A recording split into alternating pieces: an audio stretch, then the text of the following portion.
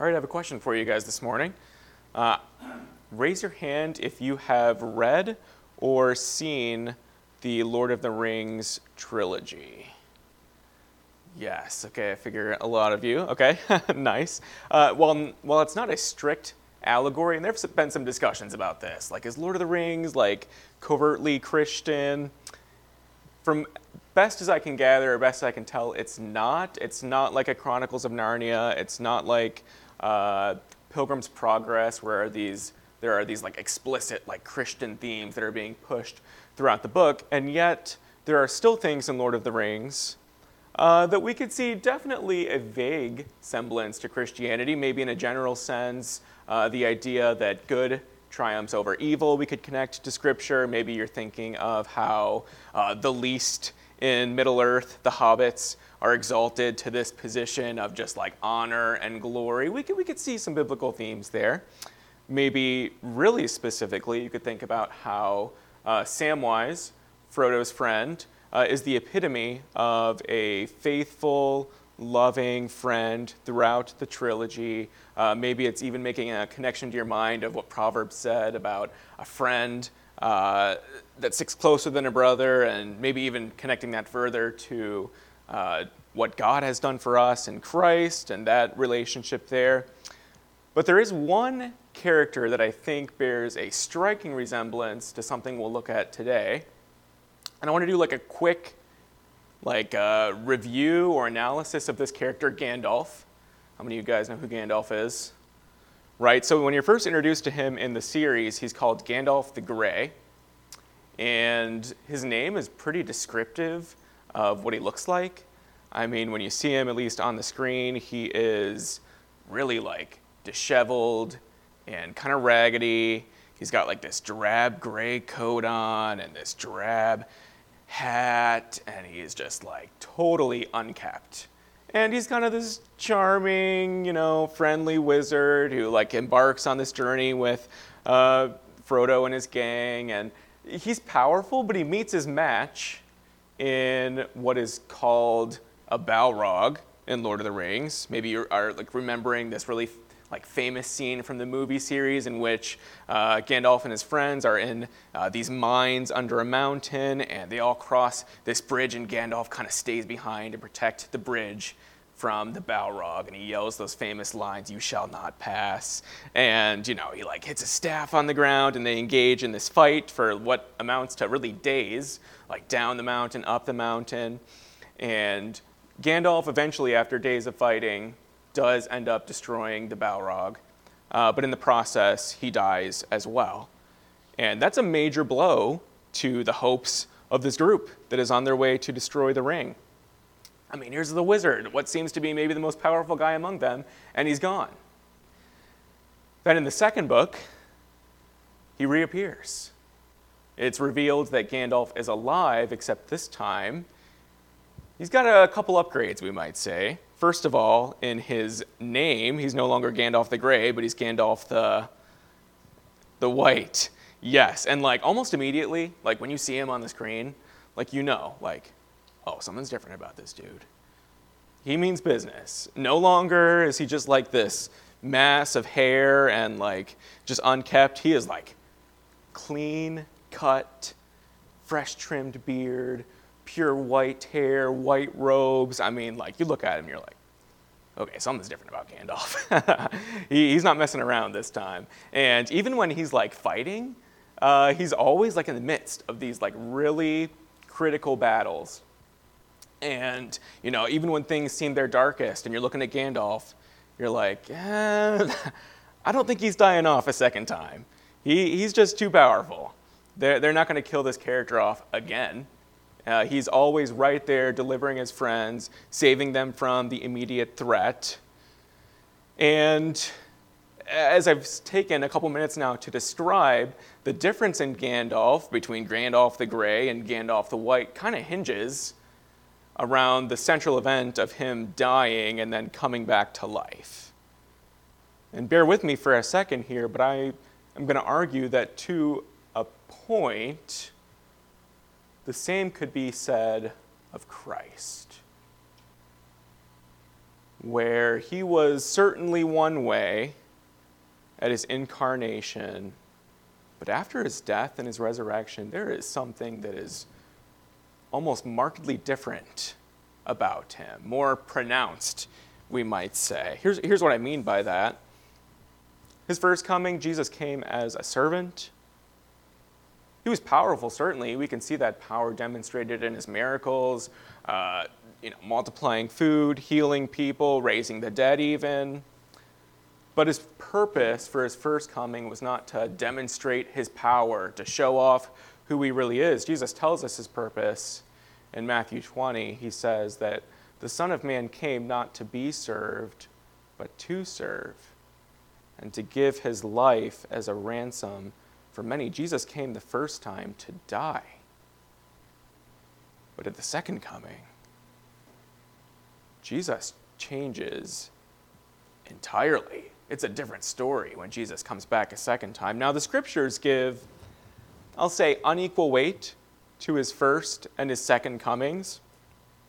Of the two, the majority of the data in Scripture is focused on his first coming. I mean, we have the Gospels and 4 books dedicated to Jesus on earth at the incarnation. And so as we're reading through the Gospels, we're going to see a lot of Jesus being a servant. We're going to see a lot of Jesus being mistreated, of him occupying a lowly position. From his birth to his death,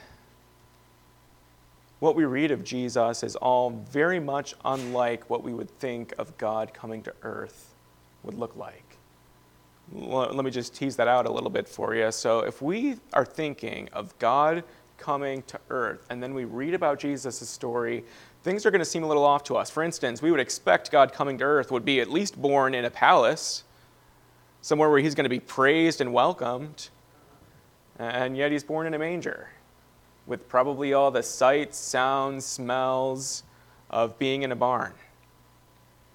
We might expect Jesus to be greeted by royalty, the spiritual elite. Wow, God is here. Instead, it's just the local shepherds and a handful of wise men that come and welcome his arrival onto the scene of human history. Rather than inheriting mass wealth, as we might expect God coming to earth to look like, we're told that Jesus was called a carpenter. He probably had to learn his father's own trade himself and practice that through, up until his ministry began. He knew what it was to work with his hands. Rather than servants waiting on him hand and foot and meeting his every need, Jesus actually was a servant himself.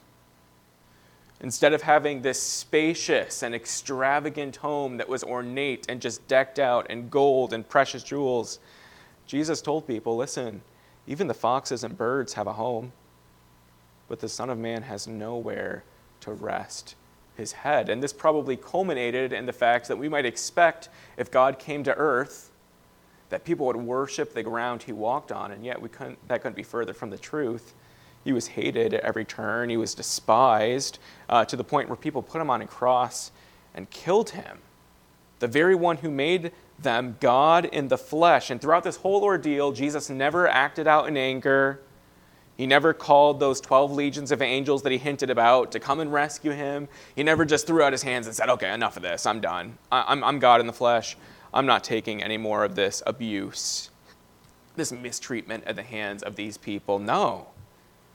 As Isaiah 53 describes it, Jesus instead was oppressed, he was afflicted, yet he opened not his mouth.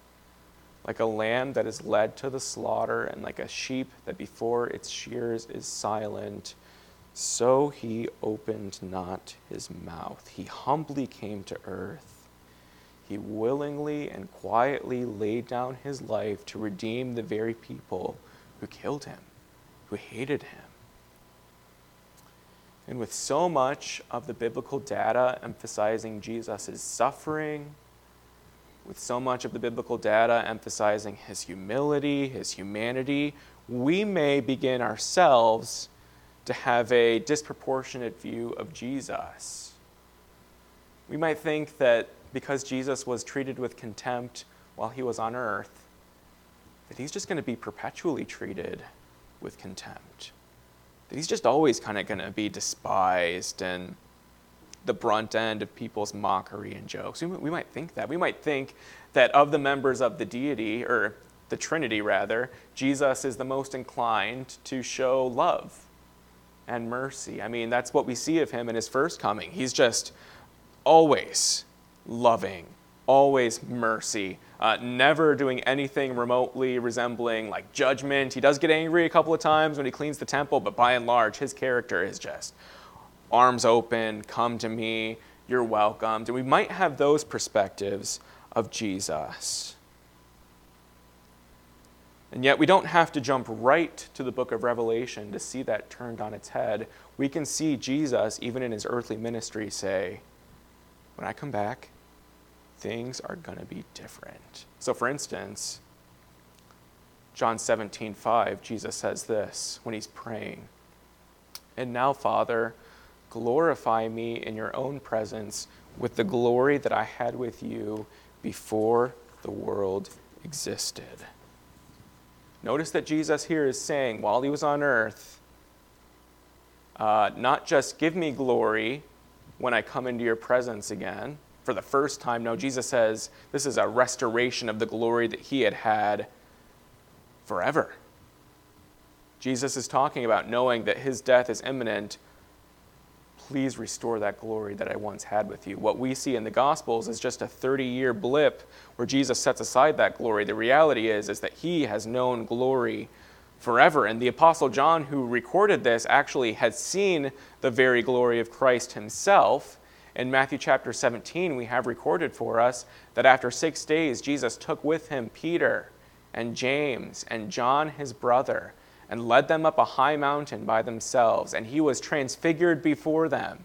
And his face shone like the sun, and his clothes became white as light. Imagine the disciples seeing this. Here is the guy that they've only ever known as a human.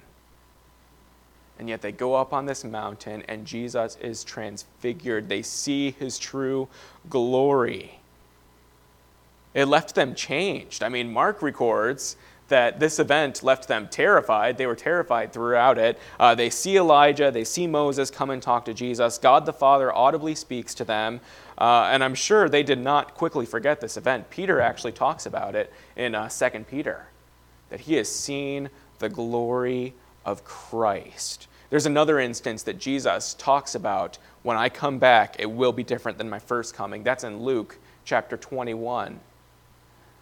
Where we read, "And then they will see the Son of Man coming in a cloud with power and great glory." As we've already drawn attention to this morning, Jesus' first coming was humble.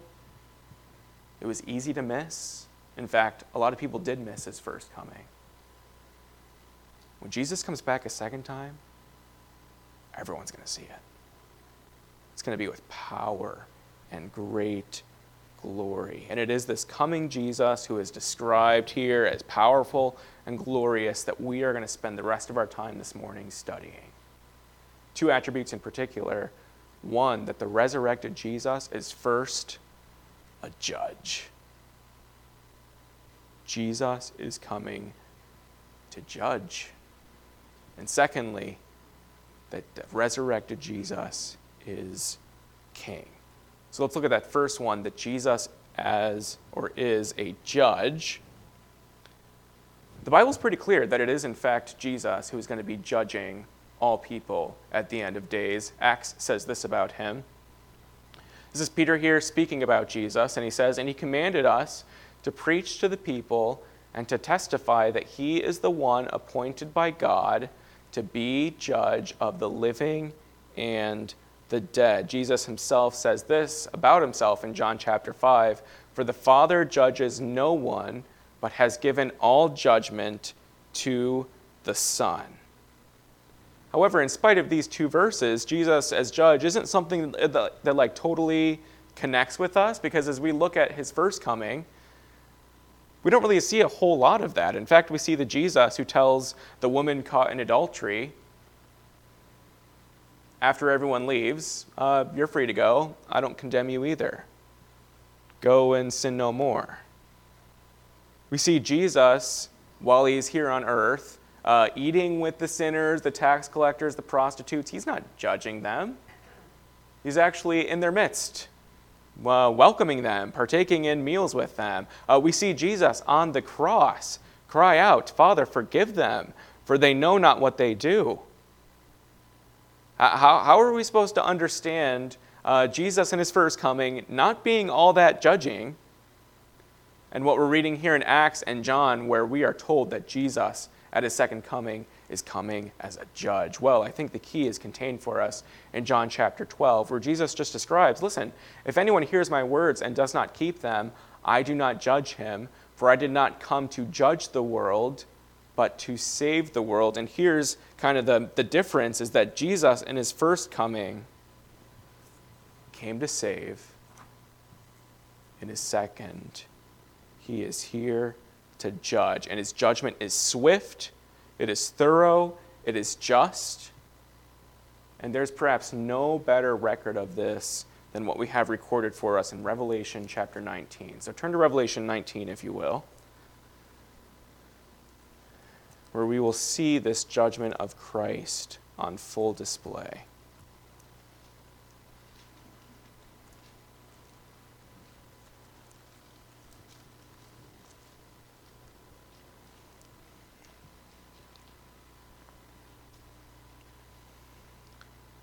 Revelation 19, what we have recorded in this passage of Scripture is believed to be the description of the Battle of Armageddon.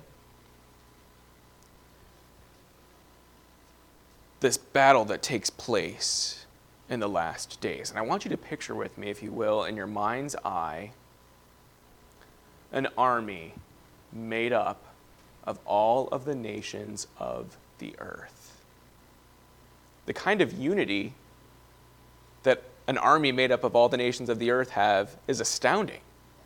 Usually we're used to, as we see right now, armies kind of fighting amongst themselves. But here is an army composed of all of the nations of the earth, and they have their eyes on one target, whom they are against, whom they stand in opposition to. Probably as far as you can see, there are soldiers gathered in battle formation on this field. And we might ask ourselves, who can stand against this military might? This fearful display of power. Look at verse 11,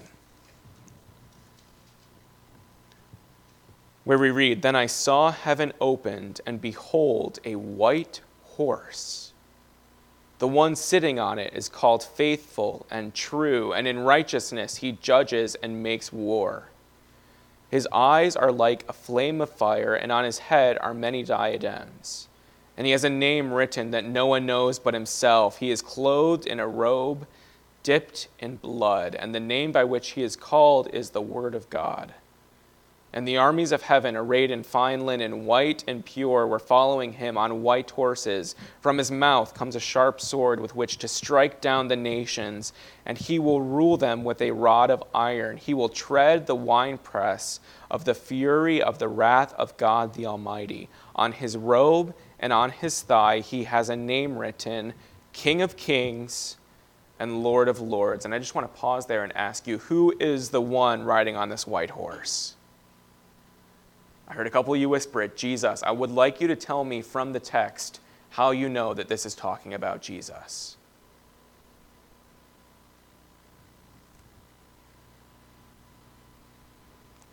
Marcus. Yeah. Do you see his name, verse 13? The name by which he is called is the Word of God.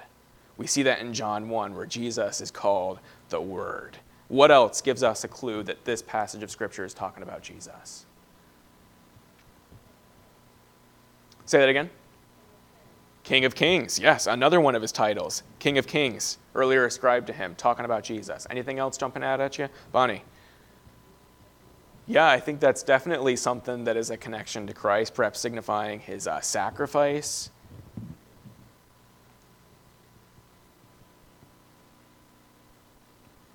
I've got several things listed here. Let me just read them off for you. Verse 11, he's called Faithful and True. He's called that earlier in the book. Clearly, This is talking about Jesus. As was mentioned, the Word of God, King of kings and Lord of lords. Notice his description, verse 12.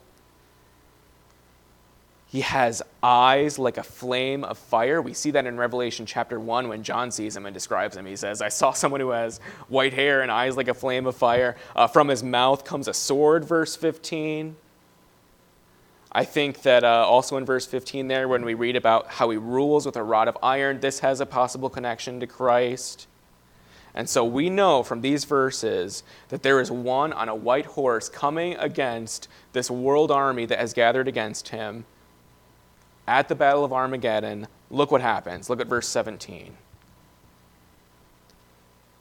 Then I saw an angel standing in the sun, and with a loud voice he called to all the birds that fly directly overhead, Come, gather for the great supper of God, to eat the flesh of kings, the flesh of captains, the flesh of mighty men, the flesh of horses and their riders, and the flesh of all men, both free and slave, both small and great. And I saw the beast and the kings of the earth with their armies gathered to make war against him who was sitting on the horse and against his army. And the beast was captured, and with it the false prophet who in its presence had done the signs by which he deceived those who had received the mark of the beast and those who worshipped its image. These two were thrown alive into the lake of fire that burns with sulfur, and the rest were slain by the sword that came from the mouth of him who was sitting on the horse, and all the birds were gorged with their flesh. Here's what happens when you make war against Jesus. What are some of the observations maybe that even as I was reading that or as you're looking at it now that you could make about this battle? I have a couple things written down, but I'm curious, what is your response to seeing the carnage and the just destruction that takes place in this battle here in Revelation chapter 19? Any initial reactions? It's a one-sided battle. Yeah, it is lopsided. We see two people taken captive, the beast and the false prophet, and everyone else is killed. And we're not aware of any casualties on Jesus and his army's side. Yeah, that's a great observation. Anything else? Where do you see that? Yeah. It's already done before it starts. How about this? Is this army that Jesus comes with necessary? No, it's not. They sound impressive. I mean, it's this whole swarm of people that you kind of see riding behind him on a white horse of their own. They've got white robes. But who is it that does all the work? It's Jesus. It's from his mouth that comes this sword and slays everyone else. I can't help but think here of when Jesus was in the garden. And again, a group of people come out against him with clubs and swords. And Jesus says two words and they're knocked backwards, right? And yet Jesus lets himself be taken by this crowd. He lets himself be falsely accused and tried and condemned to a cross. We're seeing Jesus' full display of power here. An army of the world is no match for him. And yet in the garden, Jesus went willingly. And we're left with no other conclusion that, listen, the Jews, the Romans, they did not take Jesus' life, but as Jesus says about himself, I laid down my life that I may take it up again. No one takes it from me, but I lay it down of my own accord. And he did all of that to redeem us, the very people who put him on the cross. However, for those who reject Christ in the last day,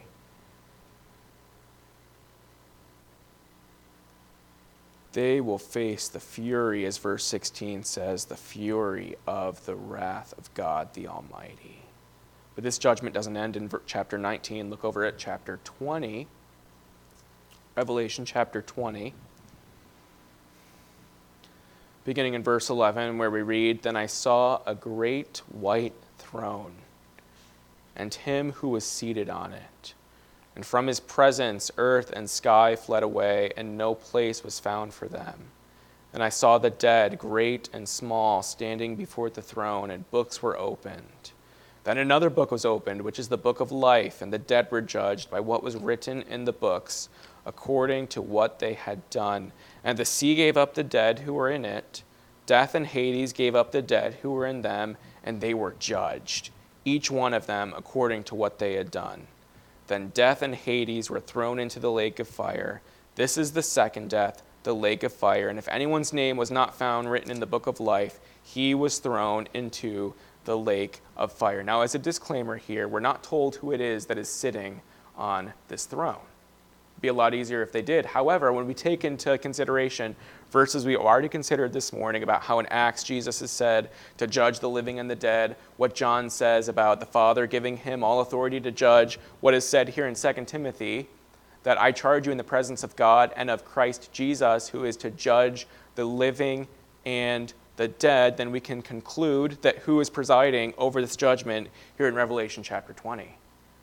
It's got to be Jesus. And in this case, those who are being judged at this great white throne judgment are unbelievers. Those who, as the text says, whose names were not found written in the book of life. They are judged according to their works and cast into the lake of fire for all eternity. And I want you to imagine perhaps some of the embarrassment and awkwardness don't do this justice. Where the one that you have spent your whole life rejecting and mocking his followers at the end of days judges you. And you are confronted with the reality that the person I have made fun of and rejected is my judge. How many of you guys have ever seen the show Undercover Boss? It's kind of built on this idea that the CEO of company will put on this disguise, this makeup, maybe have some facial hair put on him, and he'll go and he'll work a day in the life of one of his common employees. And they don't know him from Adam. So they treat him like any other first day employee who maybe it's kind, maybe it's unkind, maybe they, just treat him really, really poorly. And he gets to see, the culture of his company. He gets to see how the day-to-day operations work. And at the end of the show, there's like this big reveal where he takes off the makeup. I'm the CEO of, name the company. And the people probably have responses that range from surprise to yikes, I should have treated you better because you're the guy who can fire me. Okay, that pales in comparison to what happens here at the Great White Throne Judgment, where unbelievers are going to be judged by Jesus Christ. Jesus is going to judge believers too. This happens at the judgment seat of Christ. I think we call it the Bema seat. We've considered it recently on Sunday mornings in 2 Corinthians. I think it's 5:10 that contains the description of it. We must all appear before the judgment seat of Christ so that each one may receive what is due for what he has done in the body, whether good or evil. And while there's no fear of losing our salvation at this judgment, there certainly is fear of it being revealed that we have lived a life for ourselves. That Jesus, who bought us and redeemed us, only to find out, hey, thanks for heaven and salvation, but I'll live life my way. No, and in fact, as it has been the thrust of our sermons the last couple weeks, in everything, we should be making it our aim to please the Lord. So that at this day, when Christ is our judge, we're not ashamed of how we lived. All of this, these verses, that we've considered, this text we're in right now, have been in part, really as a whole, to show us Jesus is judge. But there's one other attribute of Christ that we have to consider, and that is that Jesus is a king.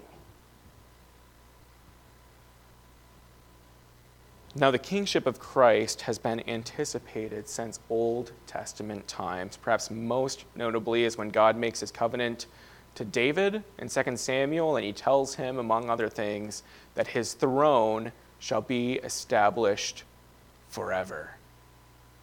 And this verse is picked up in Psalms, in Isaiah. It's reiterated throughout the Old Testament. It's picked up again in Luke when the angel Gabriel says this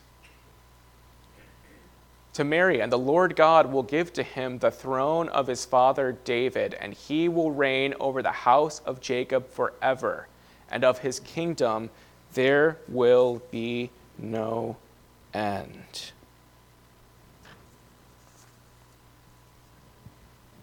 Like we noted about Jesus, the judge, we don't really see a whole lot of his kingship either during his first coming on earth. We have glimpses of it. Right at the very beginning of the story of Christ, these wise men are inquiring about where this baby is who's called the King of the Jews. In a cruel mockery of Jesus' actual position, tacked on top of his cross is titled King of the Jews. Perhaps you're thinking, most notably, the thing that greatly signified his kingship is when he is entering Jerusalem that last time, and the people are lining the streets calling out, Hosanna to the Son of David, worshiping him, waving these palm branches, throwing their coats down on the ground. We see a glimpse of Jesus' kingship, but really, if we evaluated his life as a whole, as according to the Gospels, he has no kingdom. He has few followers. He's not even respected like a king. And we would ask, okay, where is this king whose reign never ends? Comes after his resurrection. I want to describe his kingdom for you first. The resurrected Jesus has a kingdom. It's called the New Jerusalem. Rather, that's its capital city. Let me give you the highlights of how it's described. In Revelation, it contains the dimensions of this capital city. It's said to be roughly 1,400 miles long, 1,400 miles high, and 1,400 miles wide. For sake of reference, the largest city in the U.S. is Jacksonville. I should specify that a little bit more. The contiguous United States, Jacksonville is the largest city by area. I think it's something like 860 square miles. For comparison's sake, here are the dimensions of the New Jerusalem overlaid over the map of the U.S. That is the city that Jesus will reign from. What's not captured here is how high it is. It's also 1,400 miles high. It's built with precious stones. It has no need of a sun because the glory of God and of the Lamb are light enough for it. Unless you think that you'll have eternity to just explore that square, it has gates. And the gates are never shut. And Revelation talks about people entering in these gates. And remember that it is just John who describes this city coming down. There's a whole new earth and a new heaven for us to dwell in. And this is its capital city. This is what Jesus rules from. Its inhabitants, Revelation 21:27 says this about the people who live there: nothing unclean will ever enter it, nor anyone who does what is detestable or false, but only those who are written in the Lamb's book of life. Only those who have submitted to Jesus will inhabit that city. How about the characteristics of his reign? I've said this before, but the idea of an absolute monarch terrifies us Americans, right? In fact, we set up a whole system of government to get away from that sort of model. We're like, no thank you to a king telling us, what to do. We'll set up these checks and balances and a system in government in which no one person gets to make all the decisions. We've only ever experienced, when there is an absolute monarchy, people abusing it. You can look back throughout history, and it is just dictator after dictator after dictator, who at the top says, hey, I've got all this power and wealth, and I'll use it for myself. Can I remind you that Jesus is not like that?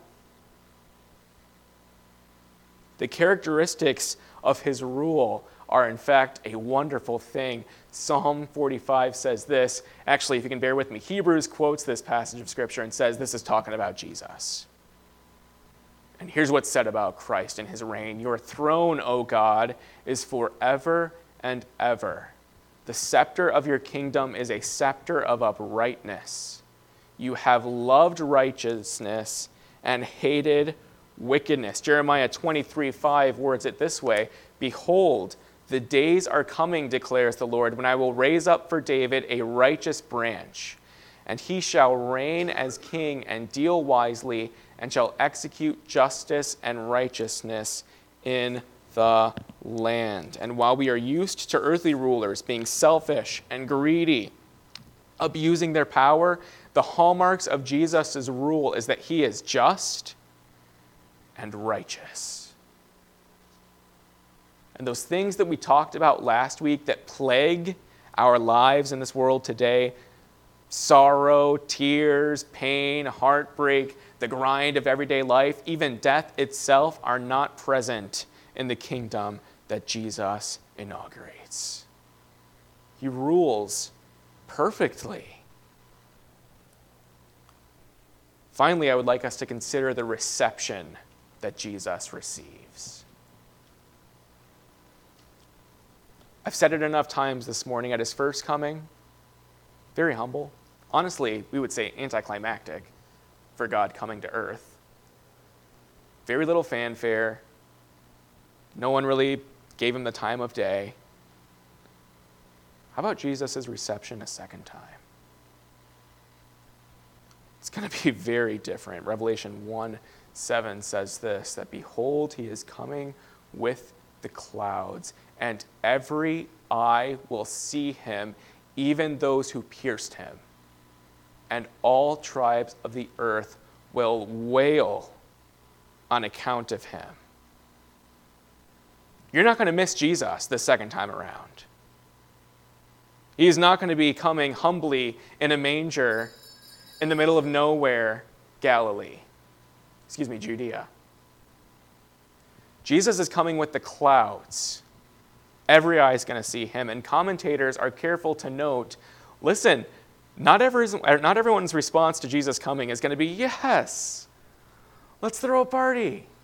This is great news. In fact, people are going to wail.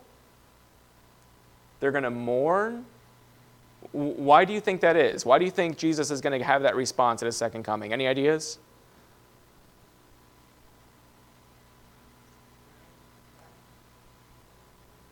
Because for them, his second coming is not a good thing.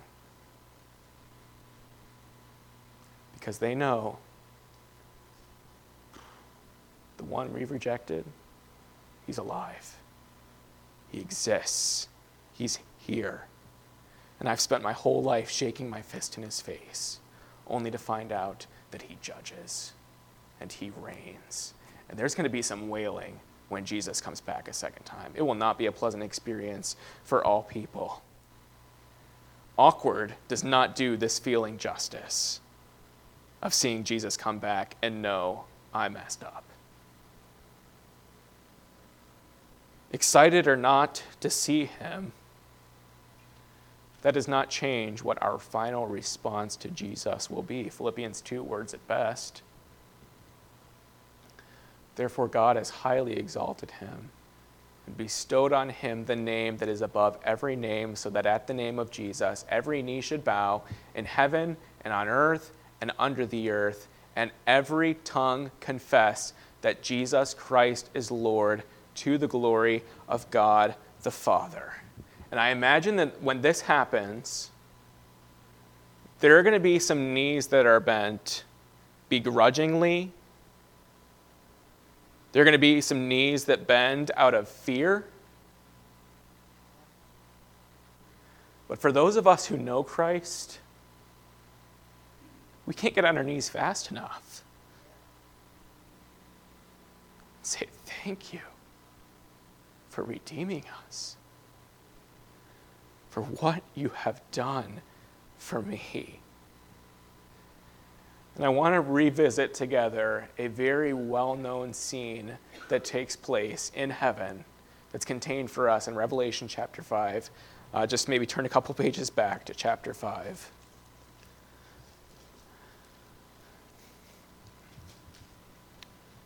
Where we revisit this scene that awaits Jesus. Beginning in verse 6. And between the throne and the four living creatures and among the elders, I saw a lamb standing as though it had been slain, with 7 horns and with 7 eyes, which are the 7 spirits of God sent out into all the earth. And he went and he took the scroll from the right hand of him who was seated on the throne. And when he had taken the scroll, the 4 living creatures and the 24 elders fell down before the Lamb, each holding a harp and golden bowls full of incense, which are the prayers of the saints. And they sang a new song, saying, Worthy are you to take the scroll and to open its seals. For you were slain, and by your blood you ransomed people for God, from every tribe and language and people and nation. And you have made them a kingdom and priests to our God, and they shall reign on the earth. Then I looked, and I heard around the throne the living creatures and the elders, and the voice of many angels, numbering myriads of myriads and thousands of thousands, saying with a loud voice, Worthy is the Lamb who was slain, to receive power and wealth and wisdom and might and honor and glory and blessing. And I heard every creature in heaven and on earth and under the earth and in the sea and all that is in them, saying, To him who sits on the throne and to the Lamb be blessing and honor and glory and might forever and ever. And the 4 living creatures said, Amen. And the elders fell down and worshiped. This is the response that Jesus receives. And although this is not how he was treated when he came to earth the first time, this is what Jesus deserves. Every creature in heaven, on earth, below the earth, singing his praises. And so just some final thoughts as we conclude. I would like us to marvel then at the humility of Jesus, to have left all of this behind and taken on the frailties of humanity and lived among us, to be mistreated and mocked and be the object of cruelty by those he came to save. And as we were reminded just last week, the love of Christ should control us. And so as we think about how Jesus was mistreated for our sake, when we're mistreated, thinking about his love, it should allow us to just persevere and to endure and to know, listen, Jesus suffered this as well. I can too. And finally, I just want to encourage you that Jesus is coming to make all things new. That there is coming a day when he will eradicate evil, wickedness will be no more. Jesus is coming to reign. This should be an exciting thing that we should be ready for. Revelation 22:12 says this, Behold, I am coming soon, bringing my recompense with me to repay each one for what he has done. And if you this morning have not yet received Christ, he offers this invitation to you. Let the one who is thirsty come. Let the one who desires take the water of life without price. I hope that you have seen Jesus, although humbled, certainly, and despised and rejected is coming back to reign and to judge. And for us, it is an awesome thing. Let's pray. Lord, we love you. We love your word and this picture you've given us of Christ, that he will be vindicated in the last days and seen for who he truly is and receive the worship that he deserves. Let us take part of that worship even now together. And it's in Christ's name we pray.